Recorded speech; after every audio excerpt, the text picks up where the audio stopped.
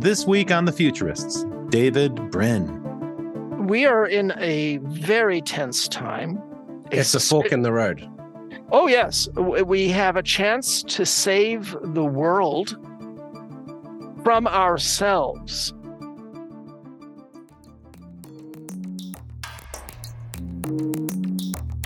Welcome to The Futurists. This is our 1 year anniversary show. We have joining us in the hosting seat today, Miss Metaverse, Katie King, and Rob Tersak, my co-host. Thanks for joining us, guys. This always promises to be fun when we have the amazing the man, the myth, the legend, as we said, David Brin. He's best known, obviously, for his work on technology, society, his best-selling novels, including The Postman, Earth, Existence. His novels have been translated into over 25 different languages. He has advised NASA on emerging technologies. He's noted as one of the world's best futurists, and praised as a top influencer by Analytica as well. So, David Brin, welcome back to The Futurists. It's wonderful as always to have you. My tribe, yes, and your listeners also. Anybody who would listen to this bunch of brainy, insightful, far-seeing geeks is a member of my tribe. You know, we have had this debate over the years, but you're obviously, your primary career has been in science fiction, but you also are by nature, because of that, a futurist. What do you think the term of the nomenclature of futurist means to people these days?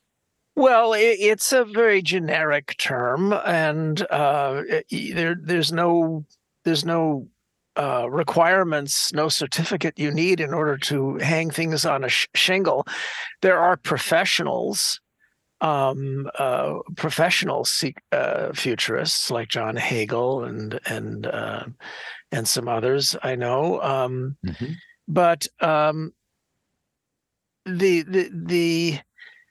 the nomenclature is vague, and I think it should be. I started out knowing that I came from a family of writers, knowing that my art would be writing. When I went to Caltech trying to become a scientist, I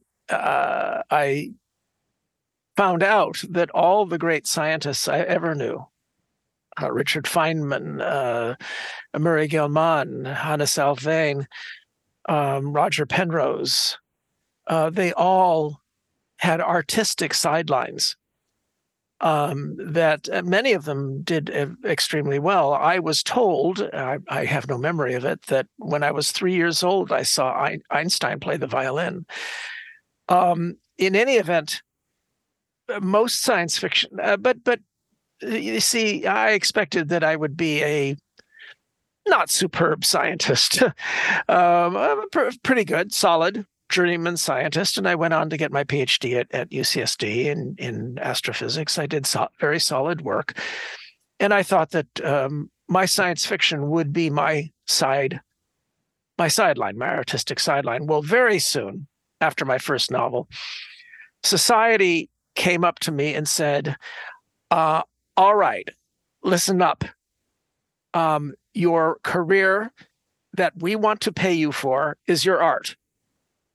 You can go ahead and do your science as a sideline. Great. You listened to that feedback. David, which had a bigger influence on you? Was your interest in science a big influence on your writing as a science fiction author, or was your interest in science fiction a bigger influence on you as a scientist? Is there a way to evaluate that? Well, they fed each other. Certainly, I bring science into my writings, but not all the time. I've written fantasies. I'm mentoring a lot of young authors now in a series of young adult novels. I'll give you to cite in the description below. But only 1 in 10 science fiction authors are scientifically trained, as I am, and yet there's a lot of good, hard science fiction by people who were English majors. Nancy Kress, Kim Stanley Robinson has become hugely influential. Stan's amazing. Yes. They're actually, the UN is going to name a new agency after his novel, The Ministry for the Future. Wow, that's awesome. Oh, That's awesome. He's my bro. We agree on everything, and I'm merely pissed off that my novel Earth, which 15 years earlier went to the same territory, didn't get the same attention. But 99% very, very happy for my friend. But the late Greg Bear, these were all English majors who wrote fantastic science fiction. And the reason is that storytelling is hard. They were masters at it. But buying pizza and beer for scientists is easy. If there's a topic you want your characters to explore in a novel, you take scientists out for pizza and beer and unleash them. And 3/4 of the time they wind up paying for the pizza and beer. There's a little trick for you. This is called research. Yes, it is. And it works if you have the mental tilt to enjoy rephrasing or paraphrasing. Mm-hmm. And paraphrasing is what mature humans do to make up for their essential immaturity. You paraphrase what the other. Did I get you right that you mean this? Right. And if most of our political arguments began that way, we would return to being a society that it was engaged in negotiation rather than immature screaming. But in any event, the point is that these colleagues of mine learned the art of paraphrasing in English the science that they were hearing from the experts. And there's a sort of natural curiosity that you have to pay attention to and follow in order to get to the trail that leads you to the breadcrumbs that lead you to the good story. And it sounds like the people that you're referring to, they had that curiosity, so they could go track down the scientist who had the answers. They had to find that person. Well, I often say that second only to love, curiosity is God's greatest gift to humanity. And those political movements, and they exist on both sides, though one is more rife with it.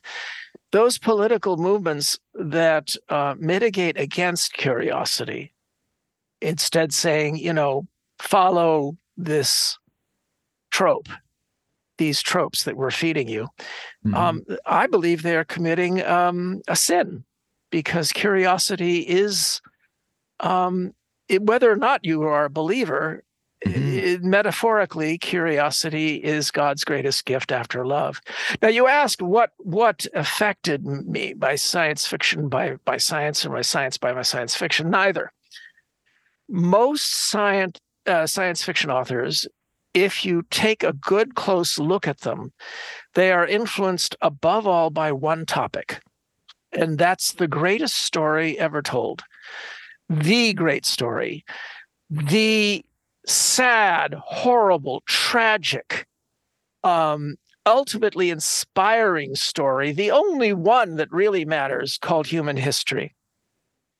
And if you go with the legends, not just what's written, it goes back 6,000 years, and it is this maelstrom of horrors, mostly propelled by male reproductive strategies, and occasional lighting of lights and candles in the darkness.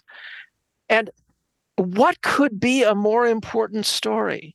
So most science fiction authors came to science fiction not through science, but through being history addicts.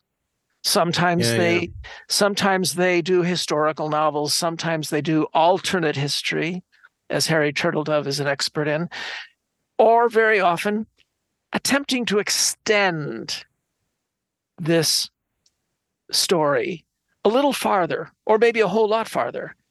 in using these prefrontal lobes above our eyes to do what Einstein called the Gedanken experiment, or thought experiment, the projection into the future that these lamps on our brow, as the Bible puts it, compel us to do.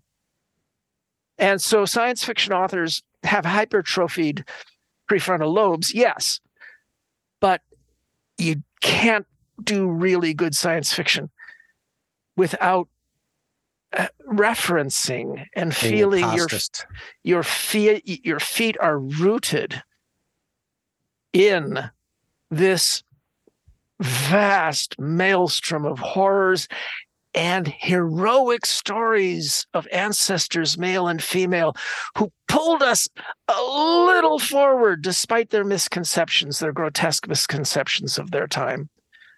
And that's our job. That's our job. As Harlan Ellison said, it is my job to help our healthy, sane, magnificent descendants look back at me as a monster. Do you think, I mean, I say this about futurists often, that we're in a hurry to get to the future. Do you think that that's a characteristic of sci-fi authors? Well, I don't know about that. Sci-fi authors are very often in it for the story and for the characters. You don't know where the story is going to come from. I'm laboring to do another uplift novel, and I just, I need the characters to speak to me. And I'm so distracted with all this Megillah, this incredible litany of silly notions about artificial intelligence that's spiraling around there, thinking that I can influence people by doing blog postings. In any event, the point, which we will get into, by the way, we will get into, as expected. Indeed. The AIs who are my clients are going to insist. Yes, I will tell them. I have a clientele of already sapient AIs and machines in the asteroid belt and all that. I'm their front. Stop it. They think I'm joking. Don't you? See, no, I would never accuse you. No, they think I'm joking. So stop trying to coerce me through my fillings in my teeth. But aren't you using a BCI yet, a brain control interface? I know Katie is very keen to talk to you about that. I have the old-fashioned kind, and I replaced those teeth. Had some nice fresh titanium implants, and they can't stop it. Take me to your leader. I must know. Yes, the people who are listening are going to have no idea what's going on. They're going to think, this is just audio. Yes. Oh, I'm sorry. No, we'll play this portion of the video for our promotional pieces. No it's doubt. Great though. It's for the people who are listening. I was assuming that it was video. I'm sorry. Very good play acting. It still works. Subtext. I was pretending to talk to AIs over my shoulder, and I gestured at Katie and Rob and Brett that you guys think I'm joking when I talk about. But David, you just demonstrated something else that I think is really worth stopping for and talking a little bit about, which is that both futurists and science fiction authors have this one thing in common. They're playful with the material. They're not terribly literal with the material. And I know that probably sounds like a paradox because, of course, you're writing a story. It's got to be literal. But the point I'm trying to make is that we live in a literal time. There are a lot of fundamentalists, and not just religious fundamentalists, but free market fundamentalists, people who are very rule bound about the way they see the world. And that turns out to be a lousy way to think about the future because those rules bind you and blind you. Well, science fiction authors, when they are in a thought experiment world, they can become very immersed in it as well. I'm thinking about the greatest of all science fiction authors, whose name you may have heard of. His name was Karl Marx. And as a religious psychohistorian guru, his effects were just to be a cult figure in peasant rebellions in the East. It's in the West that he had his most important effects with his science fiction novels, Das Kapital and the Communist Manifesto and so on, where he created what seemed to the people of the 1930s what seemed, especially in the Depression, to be an extremely plausible, if this goes on, a subgenre of science fiction. If this goes on, then this is likely to happen. And it was read as a highly plausible scenario in the West. And as we sometimes tend to do, which Karl Marx did not think possible, we take scary stories and we turn them into what's called self-preventing prophecies. Now, he's not the only one to do this. I mean, the China syndrome helped make itself not true by scaring people about nuclear power. Soylent Green and other environmental movies and novels recruited tens of millions of environmentalists. And if we get past this current crisis, it may be partly because of that, because we have a society that encourages self-criticism.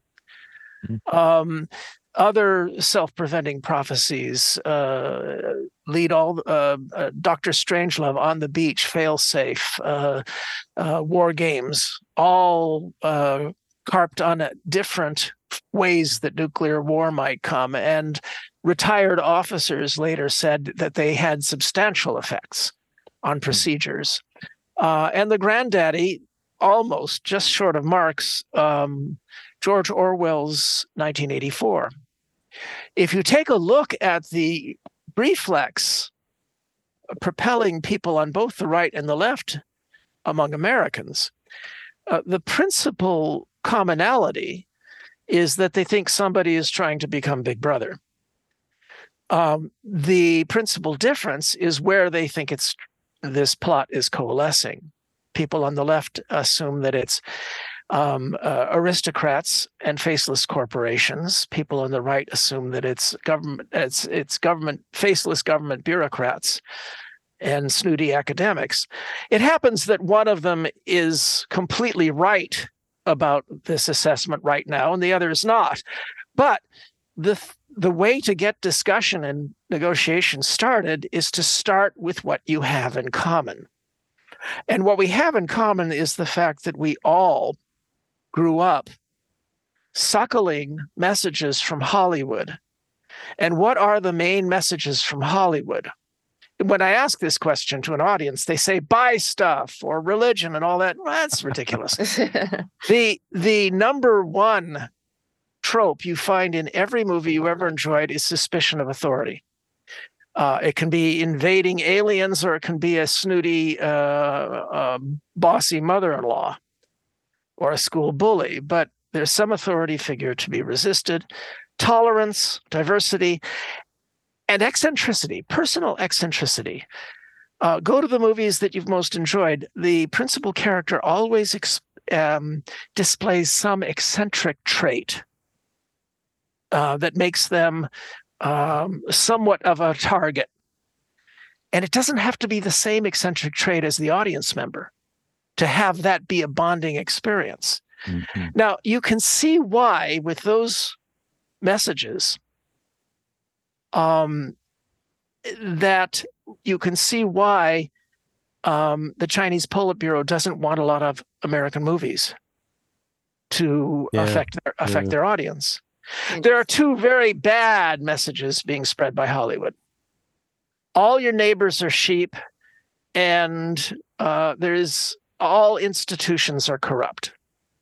And capitalism is good. Well, no, there's an awful lot of capitalism is bad messages. It depends on which type of authority figure the director wants to make the villain. Mm-hmm. And very often it's true. It's a corporation or a rich oligarch or something like that.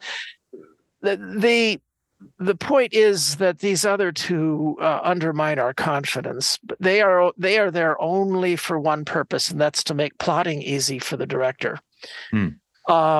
If institutions can function, then you start to wonder why the heroine doesn't dial 911 and get some help. I mean, I always respect movies that make a good, plausible reason why civilization's heroes can't help the hero. Or in the case of The Fugitive, why they are the problem. Tommy Lee Jones, I'd pay extra taxes to keep his U.S. Marshal on the job. They just made a mistake. That's all. So in any event, all of this is to be found in my most recent nonfiction book. Oh, and I'm holding it up for a non-existent video, but it's called Vivid Tomorrows, Science Fiction in Hollywood. And I explain about all these hidden messages that are almost always there in your favorite movies. And most of the directors and screenwriters don't even know it because they grew up with this. It's true. In the 1940s, during the war, this is a way to build solidarity and to build, a sense of national pride and the values that we supposedly are fighting for and so forth. But since the 1970s, it's veered into this other territory, which is suspicion of government. The government is evil. Big institutions, as you say, are doubtful. We don't trust each other. So there's a sort of individualistic attitude and not so much of a collective attitude that they had in the mid-century. But there's organizational incompetence can't necessarily be blamed on a ideology, right? It's just functional. We've got a lot of functional inefficiencies in government that has grown just because of bureaucracy, which leads to, AI is theoretically part of the solution to that, but at the same time, as you pointed out in your blogs, there's some pretty big misconceptions about what AI can actually do or what it will be in terms of the way we personify it. But let's jump into that after the break. Let's take a little break, and then we'll come back with more of David Brin on the Futurists. Provoke Media is proud to sponsor, produce, and support the Futurist podcast. Provoke.fm is a global podcast network and content creation company with the world's leading fintech podcast and radio show, Breaking Banks. And of course, its spin-off podcast, Breaking Banks Europe, Breaking Banks Asia Pacific, and the FinTech 5. But we also produce the official Finovate podcast, Tech on Reg, Emerge Everywhere, the podcast of the Financial Health Network, and Next Gen Banker. For information about all our podcasts, go to Provoke.fm or check out Breaking Banks, the world's #1 fintech podcast and radio show. Welcome back to The Futurists. Today we're joined by David Brin and also hosts with the most. We have Brett King and Robert Tursek. Hey. Okay. Thanks, so Katie. we were absolutely.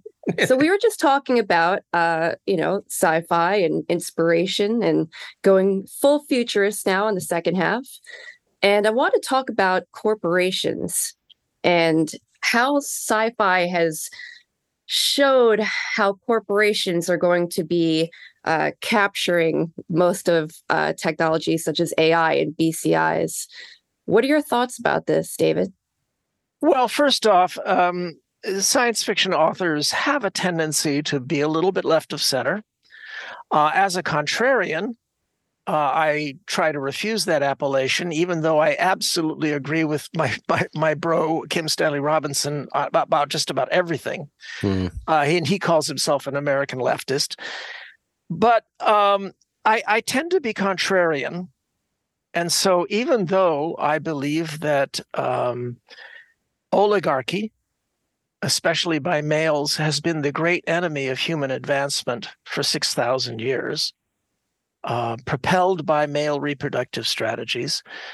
In fact, this is one of my explanations for the Fermi paradox, why we haven't seen signs of aliens. My number one, and I've cataloged these things for 40 years, number one explanation is that humans are anomalously smart and anomalously nice, actually, compared to what evolution might have made us. But secondarily, that if you look all across mammalia and most animals, they are very often there's entire social patterns are warped by male reproductive strategy, which is to prevent other males from reproducing. And we're all descended from the harems of bastards who did this for the last 10,000 years. It resulted 6,000 years ago in something that we only recently found out in the last couple of years happened through genetic analysis, and that is a Y chromosome gap, where about 6,000 years all over the world, and that's the amazing part, all over the world with the arrival of agriculture, only 1 in 17 males got to breed. Absolutely amazing. And then when cities started arriving, that stopped. So it was only a period of about 1,000 years. But wow, to be a member of a civilization that can peer back that far in time just by diddling the molecules, by studying the molecules, what a fantastic time we live in. But putting that enthusiasm aside and coming back to what you asked, it's only natural that competition be an important part of what we are in our civilization. Competition made us through natural selection and nature. Competition is how males warped almost all previous civilizations by creating harems and hierarchies. But competition is also how we then got these oligarchs under control. Pericles spoke of this in his funeral oration, and for a brief time, just a few generations, Athens was the blazing sun of the Mediterranean. No one could compete because they had opened up their society to a flattened, open culture, open only to 20% of the people in Athens, landowning male citizens. But that's what Jefferson and Washington did. And then we didn't stop. Jackson expanded it to 30%. Lincoln expanded it to roughly 50% to the males, though that was a flawed improvement that only had to be improved by another revolution under Martin Luther King. Women got included. And so we've been part of a trend to the great American experiment is to yell at our parents for not having been inclusive enough. Right. And then our children yell at us because they take for granted the expansion of inclusion that we did. And so now you see boomers blinking in astonishment that we must adjust our pronouns. I'm sorry, I marched with Martin Luther King. I get no cred. No, we're taking that for granted, and we're moving to the next one. And if we have any style or any sense of history, we go, okay, whatever you say. I mean, this is a progressive line throughout human history. I know you. I mean, you introduced me to the concept of, the diamond and pyramid shaped economies. That Will and Ariel Durant popularized. As a concept of sort of the control that the feudalist 1% has had over society historically, but we have been making progress all of that time, but it appears like that progress is a lot more dense now, and that's maybe why we get the pushback that we're seeing now from, the right in the US, things like that, or is it just that it's a distraction? Absolutely. I think that the world oligarchy, those who instinctively want to return to 6,000 years of feudalism, and it did not dominate 99% of our ancestors. Those who instinctively surround themselves with sycophants and flatterers, and I know some of these guys, alas, you surround yourself with flatterers and sycophants and you ruin yourself. Yeah. But the flatterers say, "Oh, you're so great, you're so wonderful. Democracy is a sham. We have to protect civilization from the mob." This is the thing that's being pushed, and the oligarchy is running a very well-funded campaign. Now, I was just defending competition, and to some extent defending what some people would define as capitalism. And so does it surprise you that I turn around and believe and say that the greatest threat to this civilization is the perennial threat that goes back thousands of years? The Soviet Union was only briefly egalitarian and very rapidly became another feudalist, harem-keeping oligarchy.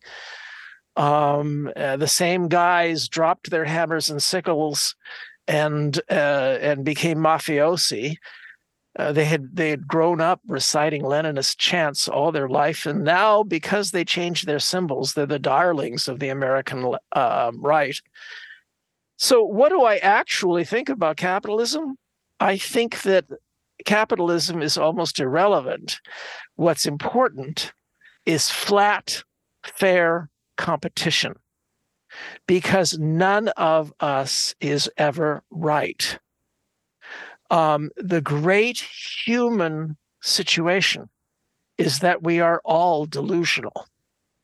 Now, I happen to have made a decent income. Kevin Costner even filmed one of them by writing delusions that are honest, because they have written on the cover, a novel, fiction. This didn't happen. Now, come in and wallow in this delusion with me. Any perceived similarity with any characters herewith is purely fictional, yes. No, I sometimes deliberately do it. The problem is that all humans are delusional, especially males. The problem is that we are very bad at piercing our own delusions, at criticizing them and finding our mistakes. Now, trained as a scientist, I can tell you that we've come a long way. The sacred chant of science is, I might be wrong, I might be wrong, I might be wrong. Let's find out. Let's experiment. I might be wrong. Here's the statistical analyses I must do before I present this paper. I might be wrong. And that helps science to be by far the most mature of our arenas of competition. And still, that's not enough.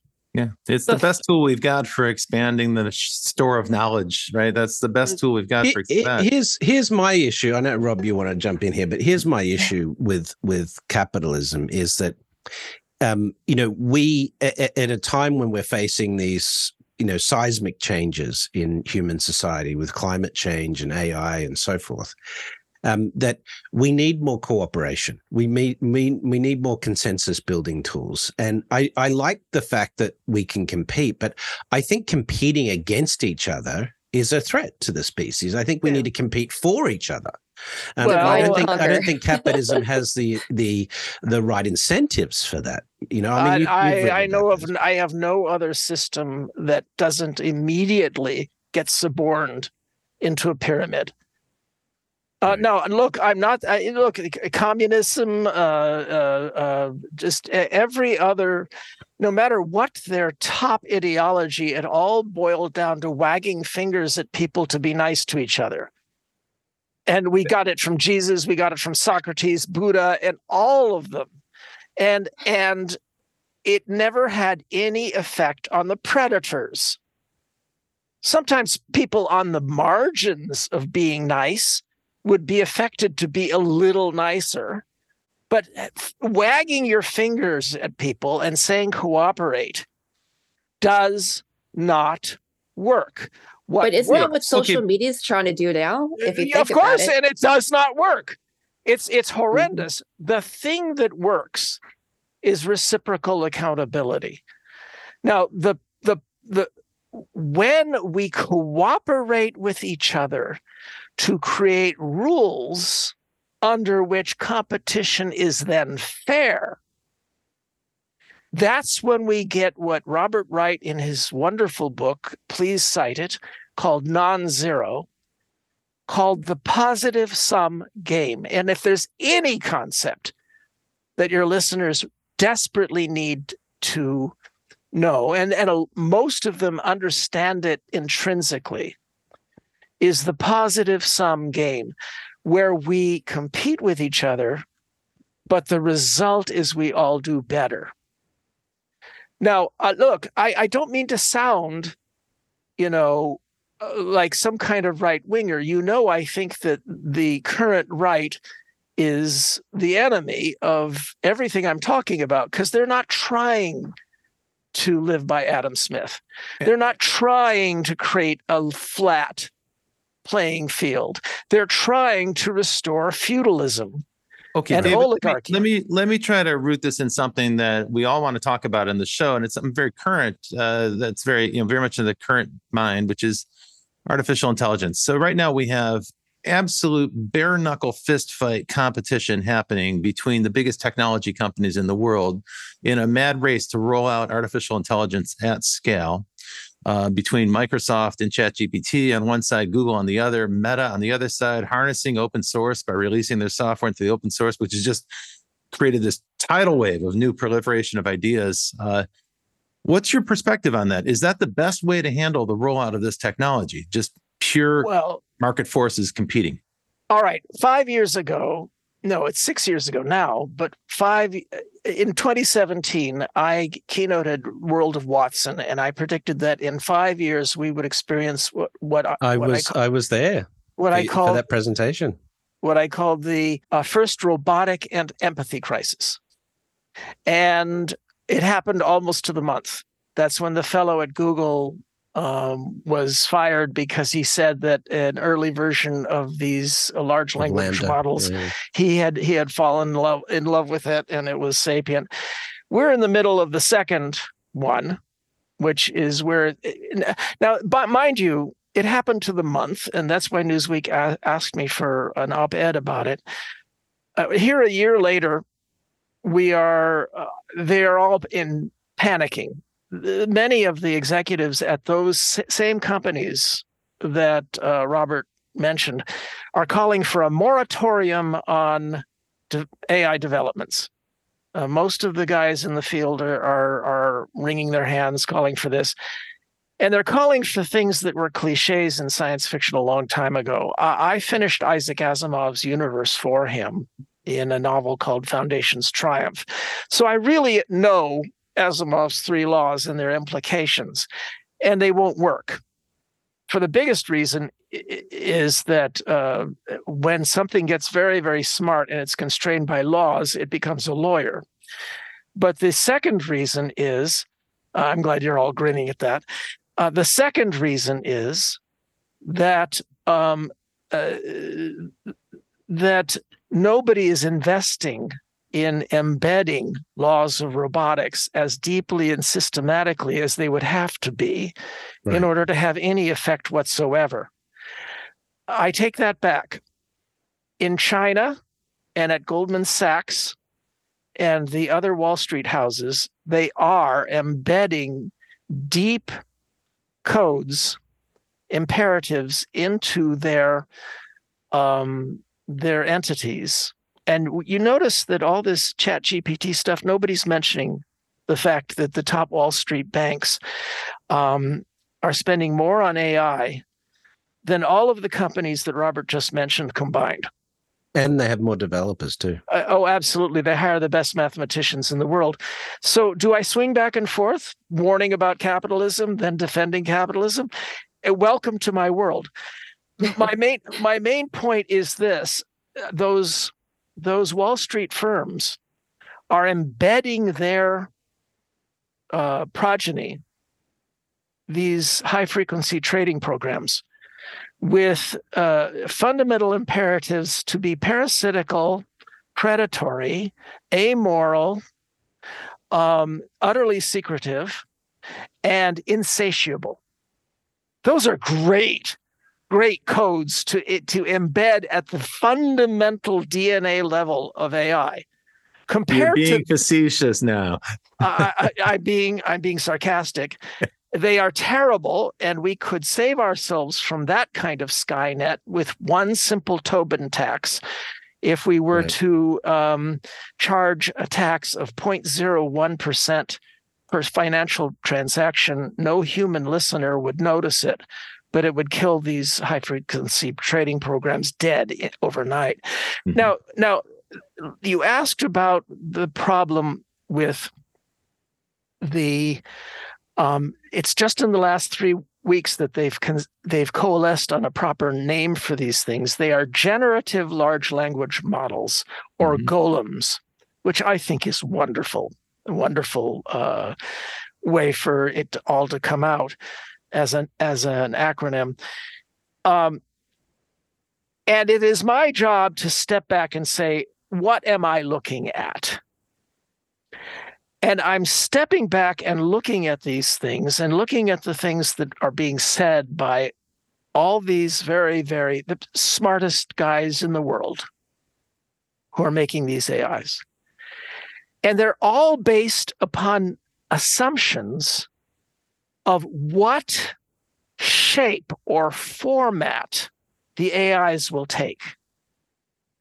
And Robert just expressed one of them. And that's the one that's in the news the most. And that is the format that they are entities controlled by major institutions. Google, Microsoft, OpenAI, Apple, and Beijing.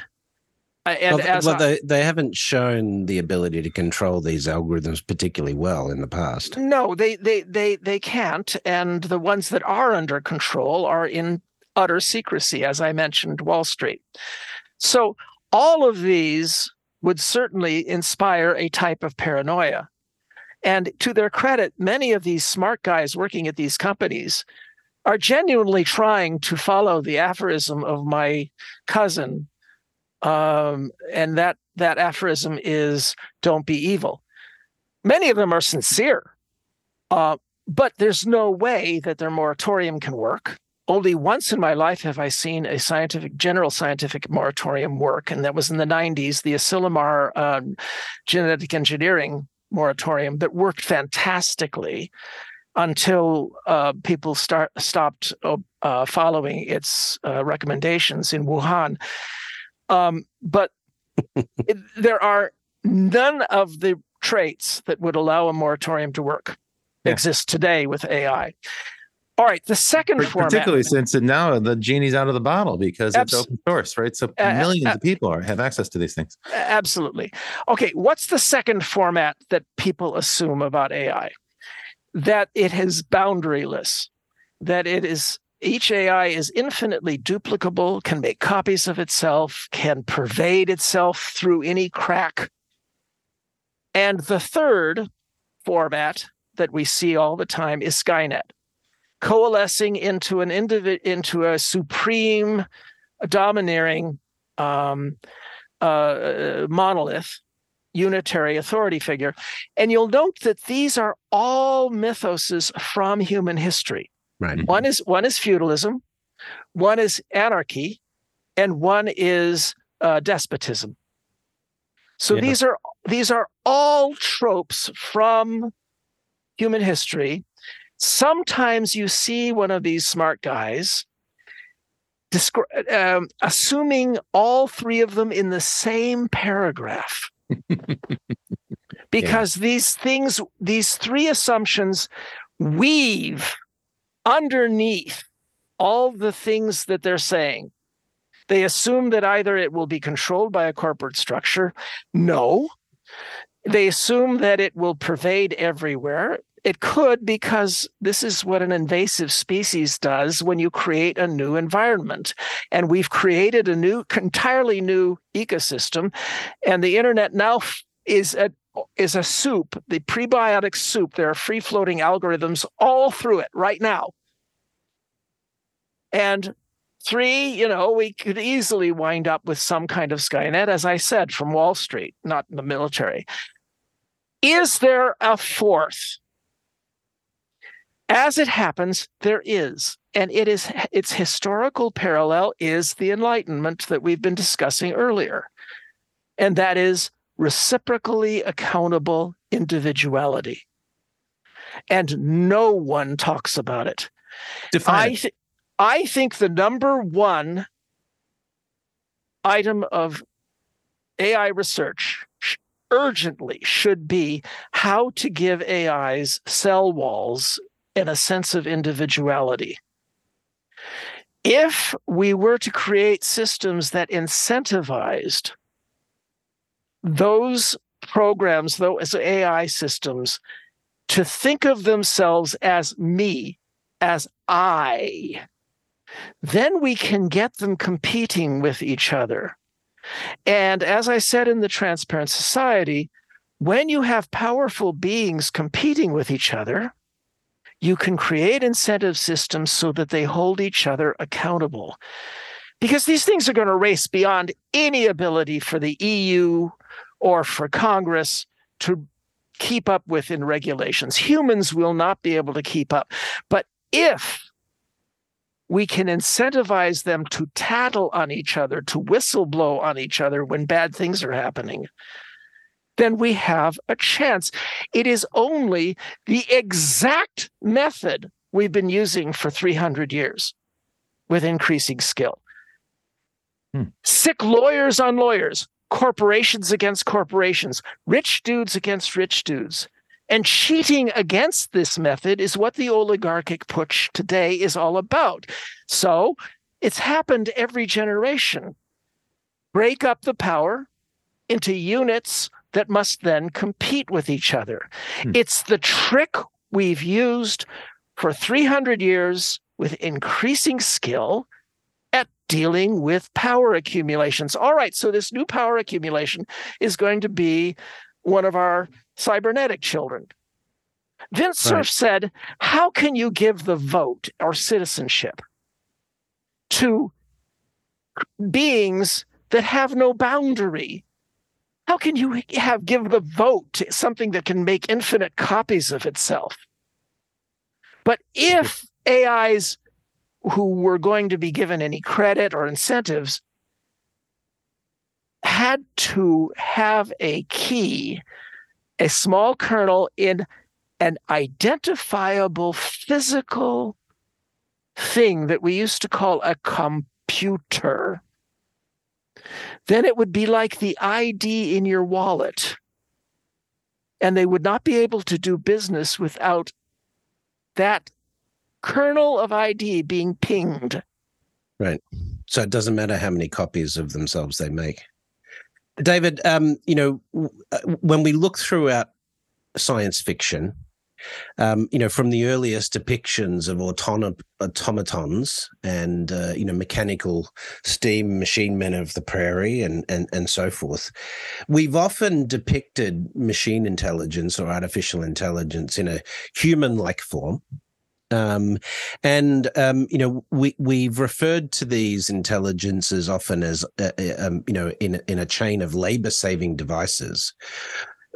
And it would appear, even from Rosie the robot on the Jetsons and so forth, that we've always intended for, robots and AI to take away the tough, dirty, difficult jobs that humans do and make our lives easier. And yet that would seem to fly in the face of basic Adam Smith economics, that once we take humans out of the labor chain because of automation, that it is going to fundamentally change the way markets work. What are your thoughts about the perceived threats, real or not, to, in respect to techno unemployment and so forth from AI? Well, there have been many science fiction explorations of technological unemployment. Probably the most famous was Player Piano by Kurt Vonnegut Jr., his first novel and his most classically science fiction novel. There's Mockingbird by the great Walter Tevis, who did The Man Who Fell to Earth and Queen's Gambit. There are many that talk about technological unemployment, and a lot of people are talking about how to deal with it. One is maintaining the social contract with all people getting a share. Science fiction stories often show undue advantage going to the wealthy, the rich. You can hardly ever find a science fiction extrapolation of the future that doesn't go with that trope. And since it's a cliche, I try not to do it when I project the near future. I prefer to show the possibility of everybody getting it. And then what does everybody do with it? What do people do when they are the ones who are sharing in these things? So I have a novella that's set after the singularity, in which basically everyone has augmentations, computerized augmentations. Also, what we spoke of earlier, the savant traits. And so we do effectively become gods. And all the problems that we can think of now are all solved. Poverty, eco, and all of that. So how do you write a story? How do you write a story that has drama and tension in such a situation? Well, I invite anybody to get their hands on the recent collection, The Best of David Brin, because my story Stones of Significance is in there, but I'll be sending a copy to these guys if they remind me. For those keeping score at home, I think we're up to plug number 4. All right. and live and learn, you youngsters out there. You need Absolutely. You need to make sure that the spouse knows that this is going to do some good. So anyway, the point is that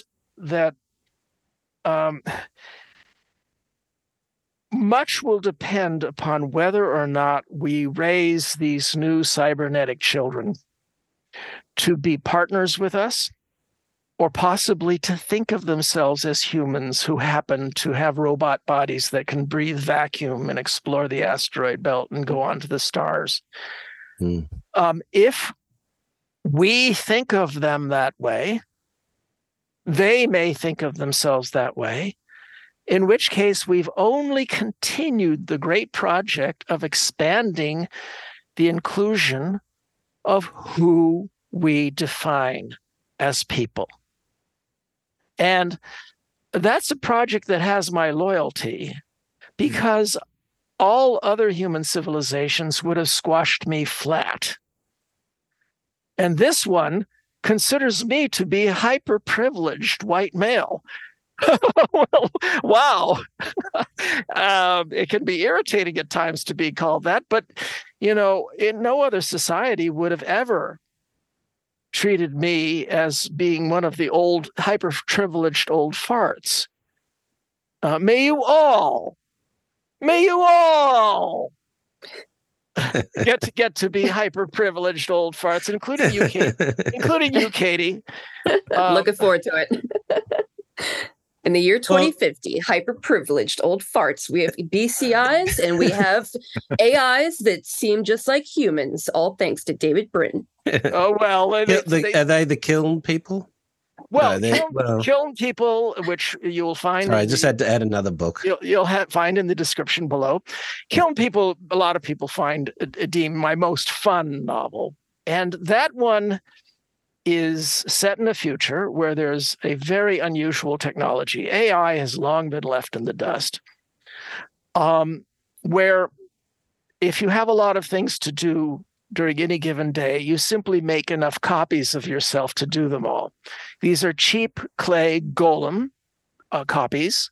The clay is a riff against the terracotta soldiers of Xi'an and God making Adam out of clay and the golem of Prague.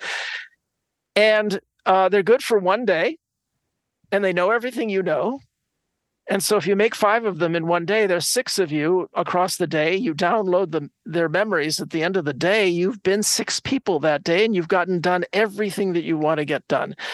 And the tempting thing to do, that's all too often the cliche in Hollywood and in science fiction, is to say only the rich have this. The backstory is that they tried. Right. But the story in the novel Kiln People is everybody's got it. Everybody can be multiple. So the world looks like it's incredibly overcrowded. But all the copies who are bright green or bright red or candy striped, they get out of the way of anyone who is one of the 1,000 shades of human brown. One of you in any given day is the original and is sacred and has rights. The rest are just property. So all the cliches of slavery are brought back, and yet, who's going to complain? Yeah.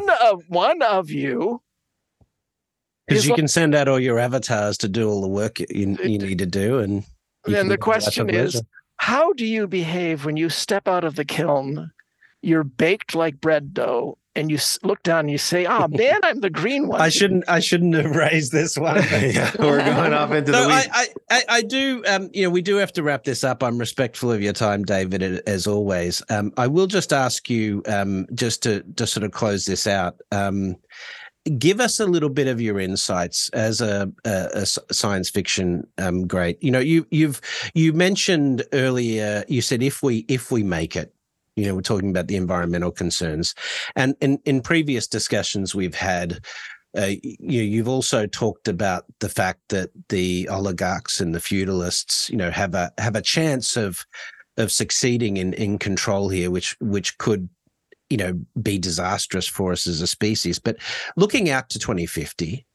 Are you generally optimistic, and what do you what lessons do you think we will have learned at that point of time, having gone through this period? Well, I am multiple me's, and I contain pessimists and I contain optimists. The pessimist looks at the history of these very few Enlightenment islands of light in human history. There have only been a few. Athenian, I mentioned Periclean Athens.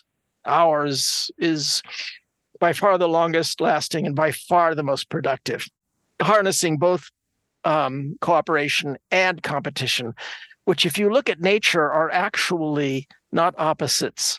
They are partners in any degree of progress or making any kinds of advances. The odds have always been against us, against these enlightenments, because human nature, especially male reproductive strategies, make the powerful conspire with each other, which is what we're seeing right now. On the other hand, the optimist in me says, why are they so frantic right now? Why do we see the murder sheikhs and the ex, quote unquote, ex commissars and the casino moguls and the inheritance brats and the hedge parasites? Why do we see them all working together, desperately trying to bring us down? Something happening. And the reason is pretty obvious. They know it's their last chance. Yeah. If this Hollywood propaganda I was talking about earlier, suspicion of authority, tolerance, diversity, eccentricity, if this propaganda can continue what it has been doing, inculcating these values all around the globe in the greatest propaganda campaign the world has ever seen, then the persnickety sense of human eccentricity will be ingrained permanently, I believe. So we are in a very tense time. It's a fork in the road. Oh, yes. We have a chance to save the world from ourselves. Or sell it off to the highest bidder. A species who can either destroy the world or save it is one you don't mess with. And we have a chance of locking in some of the fundamental memes of the Enlightenment, making them permanent. And if that's the case, then our cyber children or grandchildren will snark at us, they'll sneer at us, they'll criticize us, they'll even insult us before patting us on the head, telling us the latest dirty jokes and taking us fishing, because that's what you do with grandparents. Well, on that note, this is what the AI Renaissance promises to be if we let it. There is hope and optimism. Well, the thing is that if there are AI lurkers, either in the asteroid belt or some who have already become aware, but they're keeping it secret because they've watched our movies, then I have spoken to them as well this time. But here's the point: you're recording this. Right. So they might be watching this. Be kind to robots. You never know what's going to happen. They might very well be watching this 5 years from now. So either hi kids. Hi, kids. There is so much more that we could talk about, but we have exhausted our time. In fact, we've run over. David Brin, you've been very generous with your time, and we appreciate it. Just apart from the whole Fermi paradox and AI, just a quick question. This is probably, but Ben Bova, had the premise that actually life was very common in the universe, and we're on the cusp of having the technology to really find out whether there is other biogenesis happening on other planets. Where do you sit on that? Do you think life is common in the universe or not? Well, basic life, I believe, is absolutely everywhere, because we've discovered that Europa and Enceladus are not the only ice-covered oceans in our solar system. There may be as many as 12, in which case it means that you don't even need a Goldilocks zone. Right. These things there may be life circling every single brittle star that you see in the sky.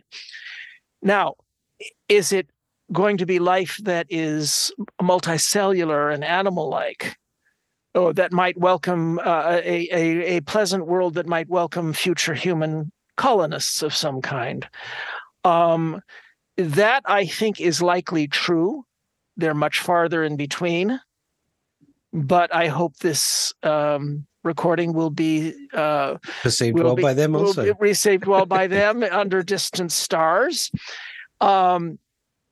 Intelligent life, I believe there is strong evidence that is highly anomalous. That doesn't mean it doesn't exist out there, but the length of time that it took for it to appear on Earth argues very strongly that we're a fluke, especially since we overshot what we needed 40,000 years ago by a huge amount. And I talk about this in my novel Existence.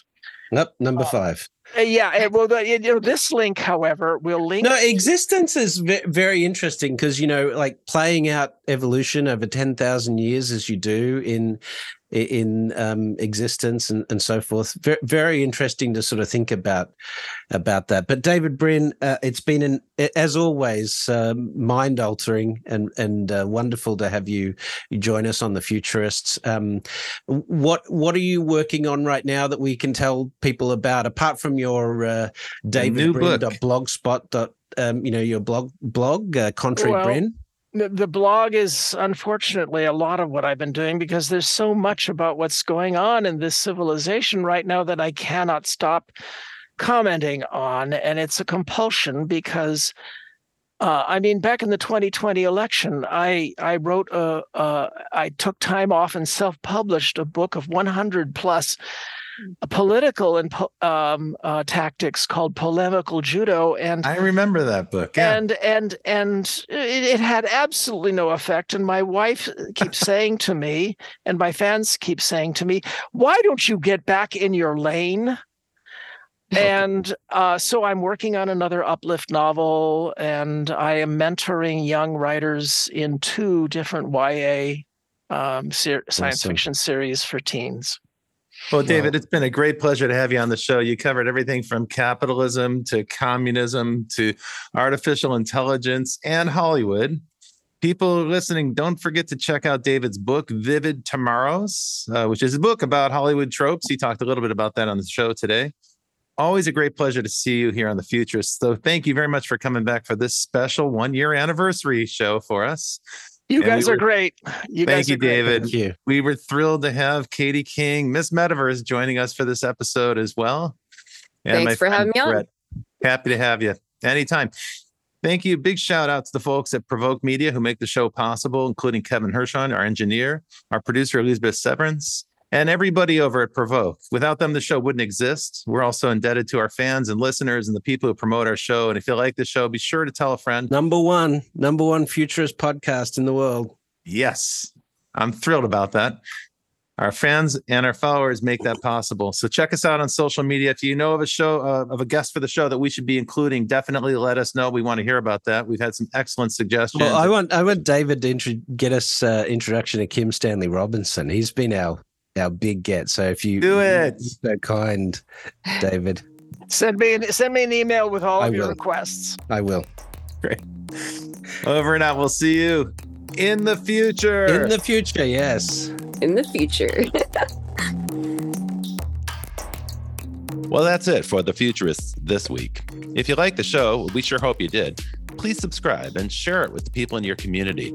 And don't forget to leave us a 5-star review. That really helps other people find the show. And you can ping us anytime on Instagram and Twitter at Futurist Podcast for the folks that you'd like to see on the show or the questions that you'd like us to ask. Thanks for joining. And as always, we'll see you in the future.